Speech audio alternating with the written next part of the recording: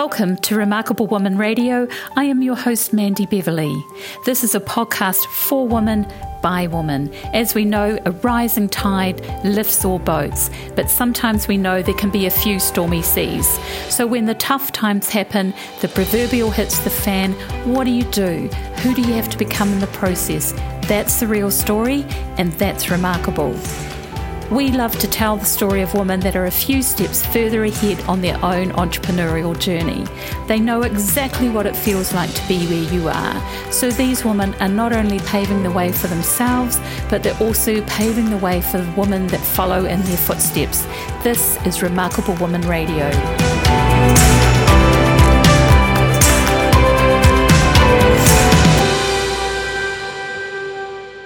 Welcome along to Remarkable Woman Radio. My guest today is Linda Moore, and she is the Money Mentalist. And I'm very excited to talk to her today because she is telling us all about how to have better relationships with our money. And I know that Linda has been doing this for a while, and she's got lots of experience, and I'm sure she's got some very interesting stories to tell us about our relationship with money too. So welcome along to the show, Linda. Really lovely to have you here. Thank you very much for asking me. I'm excited to be here. Well, I'm excited to have you here because, as we know, relationships with anyone, but in particular money, can actually be quite a catalyst for stress in our lives, right? It can be very stressful. And I think it's really scary because anecdotally, about 80% of relationships that break up blame money. Ooh, wow. Yeah, so it does have a huge impact, both positive and negative, on relationships, and it's just not talked about enough. You know, you're right, and I think, a lot of people want to blame school and things like that it's not talked about in the school, but maybe it even goes back way further than that because our parents influence our beliefs around money, and and advertising influences our belief. There's all sorts of different influences, don't you think? Yes, definitely. And I mean, our earliest influences on everything in life is always as children. And what we're certainly seeing coming through now is there's parents who don't know how to manage money. So how can they teach their children how to manage money? And this is always the big question, where does that responsibility lie? Personally, I don't think it is with the school because you've got the same thing there. You've got teachers who aren't trained, and so they've got their beliefs and things like that. And some of them will be great money managers, but they haven't got time. They're struggling with their workload already to take on something as big as this. Is it the bank's responsibility? I don't think so. They've got a vested interest. And this is the problem. Who is out there to help? Who is there out there to talk to about your own relationship with money, let alone being in relationship with somebody else in relationship with money? That is a very good point, actually. Yeah. Not only, and then when you've got two different people both with different upbringings now get together and they've got all their money issues that they've brought to the table, wow, that could be just a potential minefield, couldn't it? Well, it can be because you've actually got four of you in the relationship. You've got the two people and their relationship with money as well. Wow. It makes for fascinating, when you actually talk to couples and you listen to some of the things that they're saying. And I can listen to like a young couple in their 20s and go, that's your parents talking. That's not you. And I did actually say to one couple, I said, when are you going to start living your own marriage, not your parents? And they were kind of like, oh, we hadn't thought about that.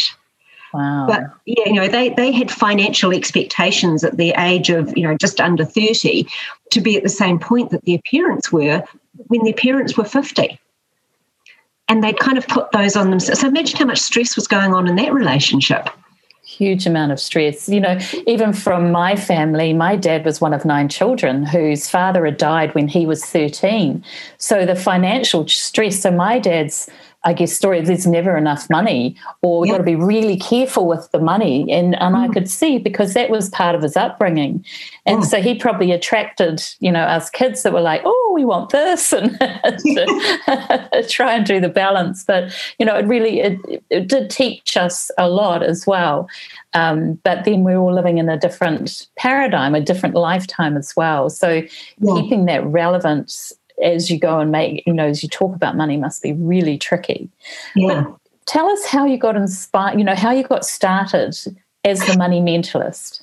Well, my background is as an accountant, and I had my own accounting practice, and I still love numbers. I love being an accountant, but I had a huge frustration in my accounting practice that I was so busy with dealing with IRD deadlines, I couldn't deal with my clients as much as I wanted to. And for me, it was always about the people behind the business. And then what I started to notice is that when things happened in life, big events, both positive and negative, it had an impact on the business. And that got me curious as to, this is interesting, what's going on here?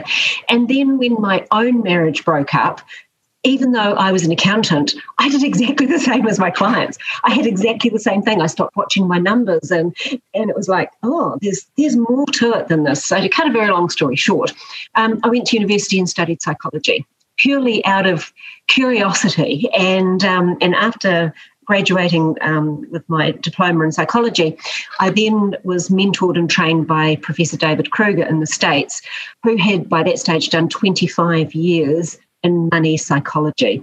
And it was like, that was just the key. That was the bit that unlocked this whole other piece of accounting that I'd never been exposed to, but was for me much more exciting than being an accountant.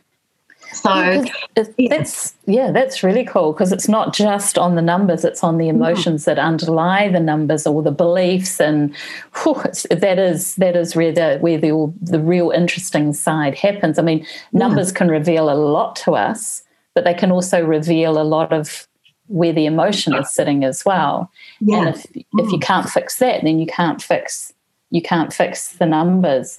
No. I love the quote on your website, that Warren Buffett quote, because I've used it a lot. And it says that, how does it go? Something, if you can't manage your emotions, then you'll never manage money. And I think, brilliant quote, Linda. Yeah, it is. And it's very, very true.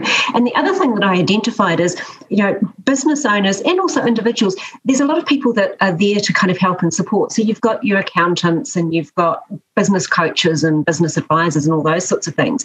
And then at the other end, when you want to sit on the beach and drink champagne and enjoy the fruits of your labours, you've got some amazing financial advisors. But the bit that was missing was that bit in the middle. And that bit is called life.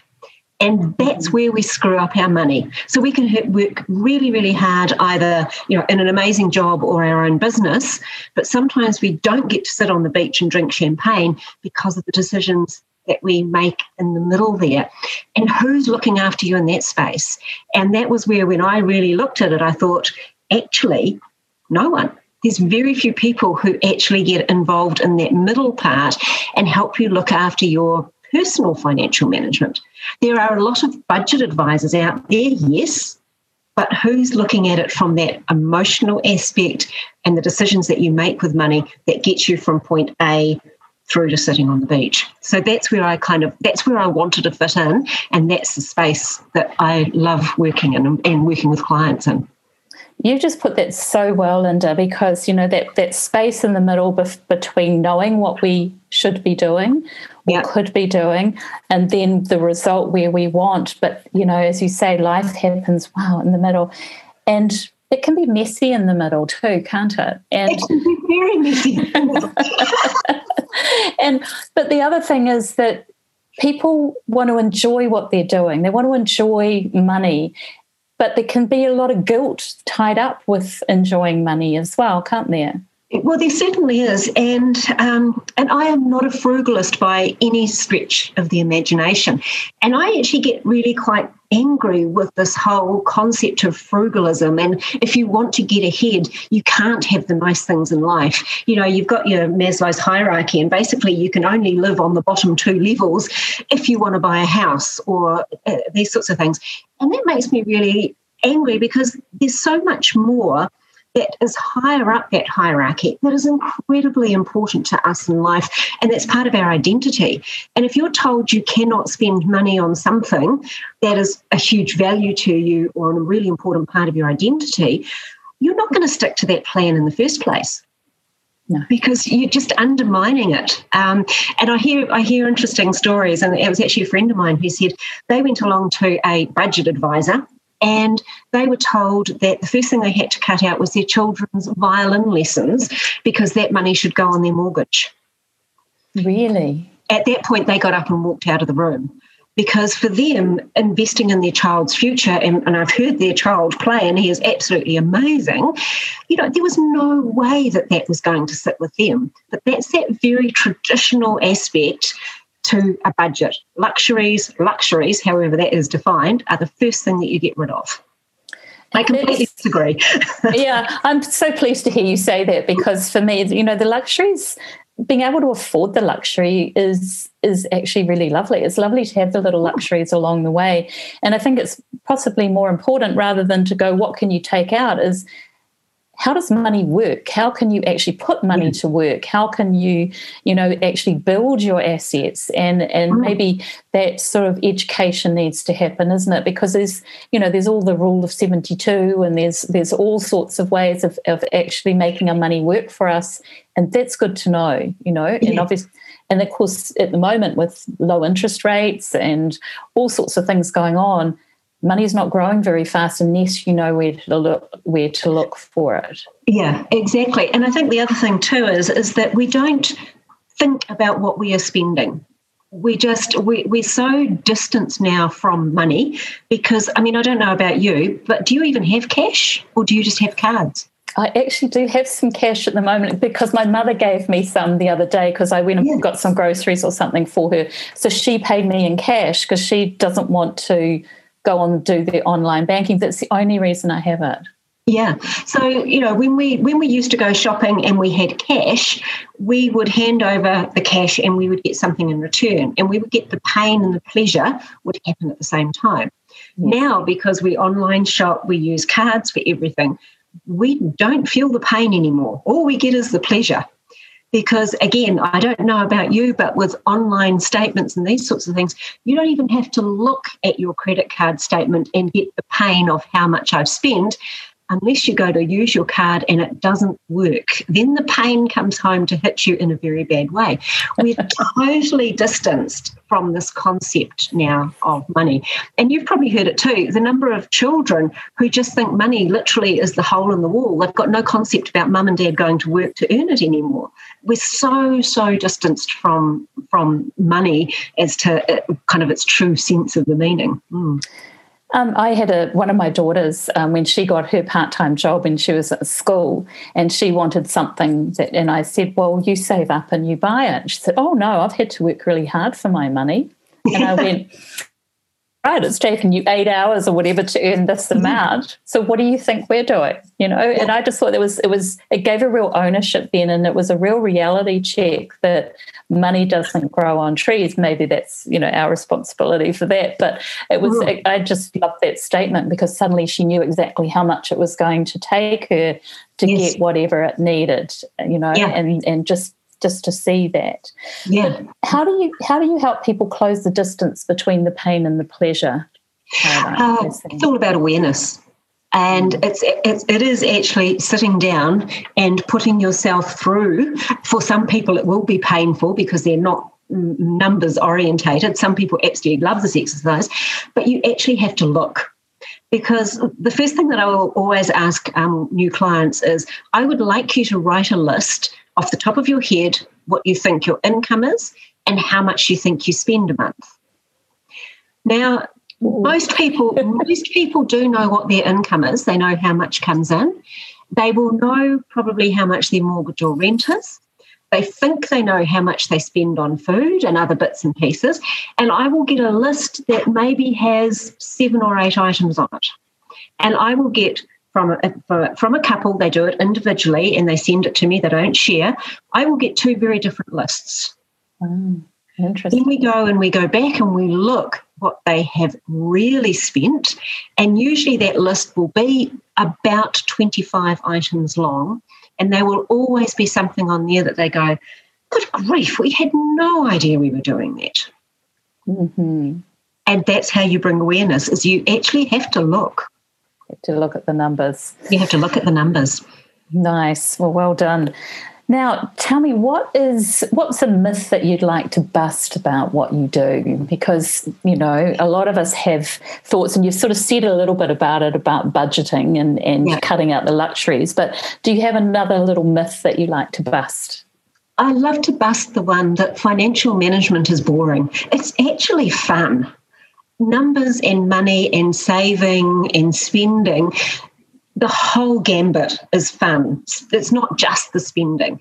And I think that's the thing that I love to educate about the most is savings is fun. Money is fun. It should be fun. It shouldn't be something that you should be scared of. And that's probably my biggest role is to bring fun into money. Oh, I like that. That's really nice. That's totally busting it open, isn't it? Yes.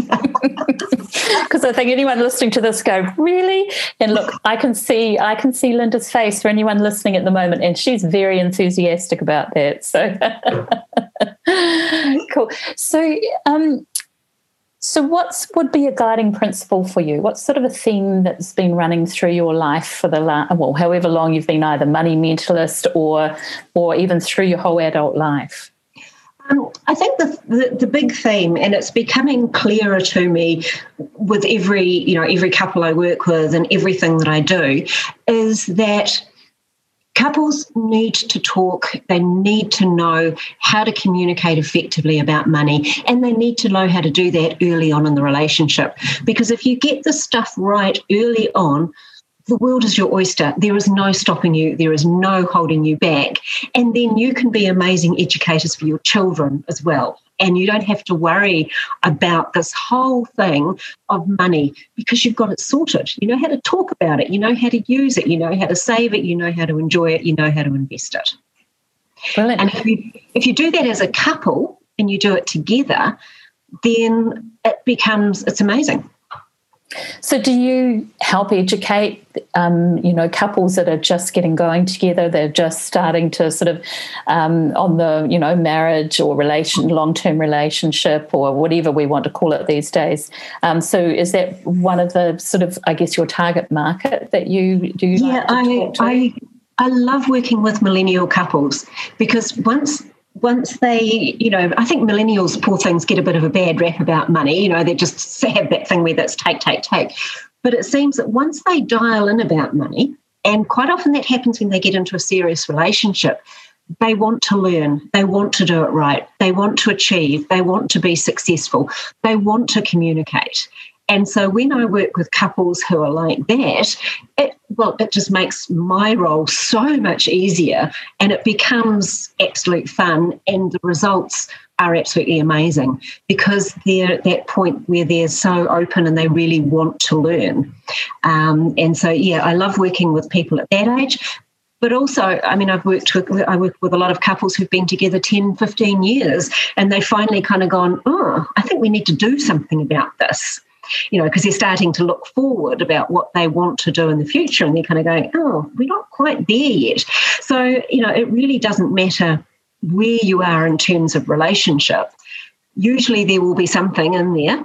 There's been very few people who have approached me where I've actually gone, I don't think I can help you. It's happened a couple of times, but most of the along the way, when we have a conversation, I'll find something there that I can tweak or just do something a little bit differently that can make a big difference. Wow, that's so cool and just so important. I've got 3 daughters in their 20s and maybe not the best educator for money, but I'm instead of for birthday presents, instead of we do this, how about we give you some money to invest, or how about that becomes your birthday present? Because it's like, if I know now, if they start now, as you say, the world's going to be their oyster if they just know how to commit to it and just give them the value of what that money can do for them in the future. Yes. And I think also with girls too and young women, there's also still, a lot of that male-female divide too in the workplace and business. And the number of women that I talk to who kind of don't value their worth either.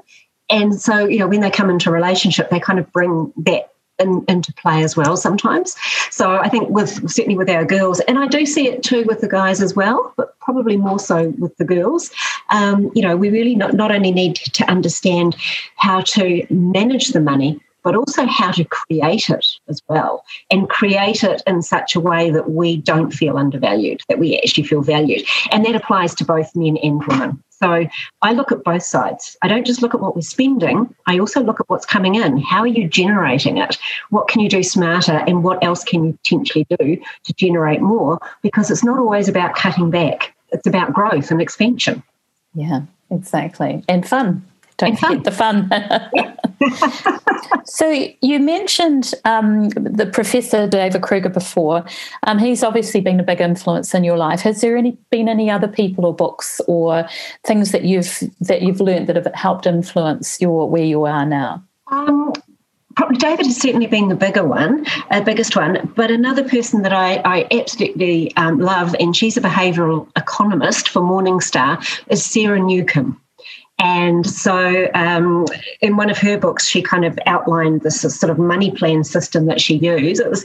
And I absolutely love it. And I've kind of taken that and incorporated some of her work into the work that I do as well. So behavioural economics I really enjoy because it's kind of fun too. It's why do we do the dumb stuff we do?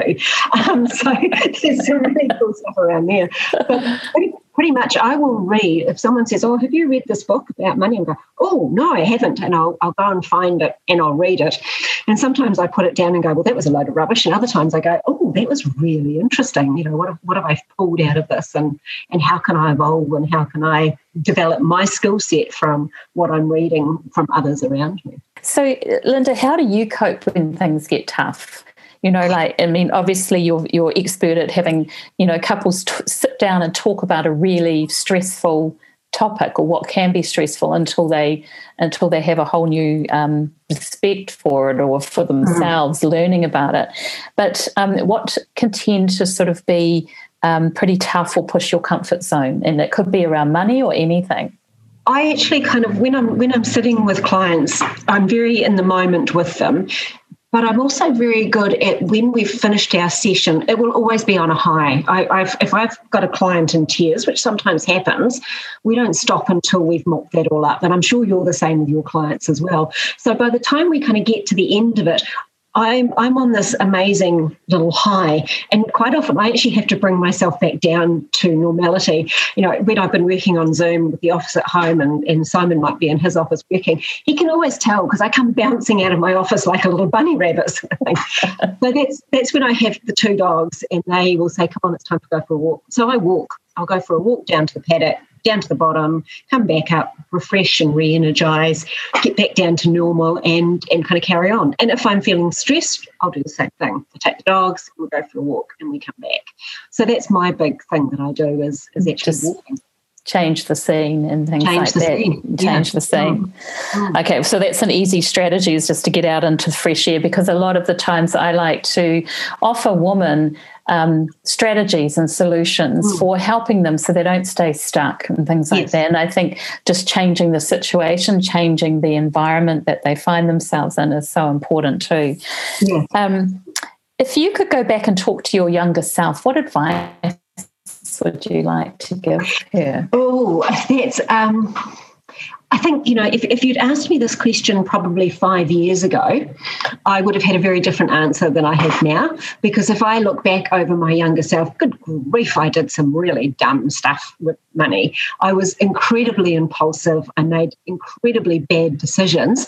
But now I look back at my younger self and I would kind of go, well, go you, girl. You had lots of fun doing it. And I still wear the jewellery that I bought on impulse. So, I'm not going to knock that. But I think for me it probably would have been as my younger self, and I think a lot of us have this, don't we? If we knew what we know now 20 years ago, we would be probably, certainly in a financial perspective, I would be a lot further forward than I am now. If I had known, and if there was a money mentalist around, for example, when I was going through the marriage breakup, I think it would have been quite different, or before we got to that point, things would have been very different. But it wasn't. And so everything that I've done along the way, I probably wouldn't change very much of it at all. Yeah. And, you know, would communication be a big thing that you would like to talk to your younger self about? Because I know that you've been through some pretty challenging times in the last couple of years, and communication was quite a big thing around money and relationships, if you don't mind me asking. Yeah. No, that's fine. Yes, I mean, definitely communication is huge. And this is the thing, and going back to my own experience, as I said, when I broke up with my ex-husband 15 years ago, I came out of that $600,000 in debt.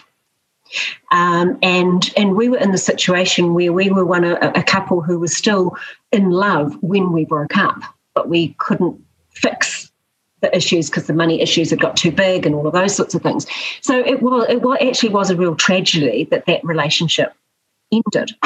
And if we fast forward now, nearly 2 years ago, I actually found out that he was terminally with cancer and was in hospice. And so I contacted him, and I spent that last month with him in hospice, and I was with him when he passed away. Now, I don't think many couples get the experience that we were able to have of being able to go back and look back in time from a point of no blame, nothing like that, but actually just go, what happened? How on earth did we screw that relationship up? What did we do? And the first thing that we realised was we were just bad communicators, not just about money, but about a lot of things. So we were able to have that opportunity to unpack and talk through a lot of those things that couples probably don't after they've broken up. And so going through that with Gaz and being there and realising, good grief, this whole communication is so much more important than I had given it credit to. And that's why now it really is something that I really, really focus on when I'm working with couples. And I kind of, I share that story because it's incredibly powerful. Look, who knows? Our relationship may still have broken up. In fact, with other factors, maybe it would have. But knowing that we probably could have fixed the money, what difference would that have made? I don't know. But we came to the point of where we were both very much at peace with it. And, as you know, I've been in a relationship now for 12 years with Simon, my partner, and he was so supportive of me spending that time with an ex-husband. And again, I don't know how many current partners would do that either. So, I was able to do that and have that time and experience with Gaz because of the relationship and the strength of the relationship I have with Simon, that he felt that was something that he knew that was something that I needed to do. So, there's that other kind of side of it now where we do communicate quite strongly, and seeing the difference between the two is really quite interesting. It's not the right word, but it's the only one I can think of. Well, thank you for sharing that, because that is, and you said something really important. Just said, how many is it all about the money in marriage breakups, and that's something to to really be aware of, actually. Yes. Yeah. And guys, if that's you, go see Linda for sure. So. I love to ask this question. I just thought when I started asking it, because I love the answers that everyone is giving me at the moment. And it's like, if you could have dinner with 3 people, alive or dead, who would it be and why would you choose them? Okay, Freddie Mercury, simply because I love his music. I love the band Queen, and I would just love to sit and have a chat with them about music. Music is my passion. Elle Macpherson would be another one. And that's because I think she's an amazing businesswoman, and how she moved from that just the body model into being a successful businesswoman. I really admire that. And the third one, the two of them come obviously. And the third one would probably be actually my daughter, Amy. And that's simply because we have such a great time when we sit and talk in conversation. And I think if there were 2 people I would like her to meet and learn from, it would be those two people. So I would bring Amy along as the third person. Oh, love it. Beautiful answer. Thank you. And it's quite an interesting thing, is it? Because I know in, I think it's Napoleon Hill's book, he sort of has, I can't remember what chapter is, chapter 13 or something. It's all about a virtual mastermind. Yeah. And sometimes, when you imagine, just imagine the questions that you could ask people. And it's quite interesting just who is inspiring to us and why. I love that question. That's cool. Now, Linda, as women who are remarkable, and you were talking about value before, and I know some people hate this question, but I love to ask it because it's all about helping women build their value and their own currency and what they're doing. So what is remarkable about, what you do and who you are? I think what it is everything that I do, I give 100% to. So when I am with my clients, I am there in with you, boots and all.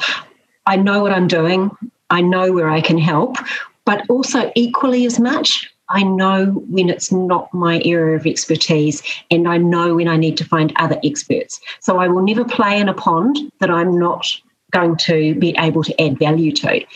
And then I think the other thing is that I bring that same level of passion and to my music, and I'm developing my music skills. And so I think it's just the fact I'm constantly learning, I'm constantly doing things. And every day I wake up in the morning and I'm so excited about what is today going to bring. And just before you go, what would be one tip that you would love to give to our listeners today? If you are in a relationship, go home, give your partner a big hug, a big kiss, and say, honey, I love you, but we need to talk about money. Great. Yes. And actually look at it in the eye, right? Yes. Yeah. Mm-hmm. And actually try and have some fun while you do it too. That could be, I love that you said money is fun. Yes. And that's great. Thank you so much for joining me today, Linda. I really appreciate all the advice and strategy that you've been giving us. It's so important, as you say, to have couples communicating about money, educating about it, but also not hiding from it and actually learning how to have fun with it. I think you've really left me with that. That's quite an impression to have. So thank you so much for joining me. It's been my absolute pleasure. So that's Linda Moore from themoneymentalist.com. And if you want to contact her in any way, please do so. And I'll make sure that I put all of your details in the show notes. Is that the best way to get hold of you? Sorry, I should have asked that before. That's right. Either that or just email me, Linda, LYNDA, @moneymentalist.com, and I'll come straight back to you. Brilliant. Thank you so much, Linda. I appreciate your time today. You're welcome. Thank you for listening to Remarkable Woman Radio. For more episodes and more details of today's show, please go to remarkablemindset.com. Let me ask you, what makes you remarkable?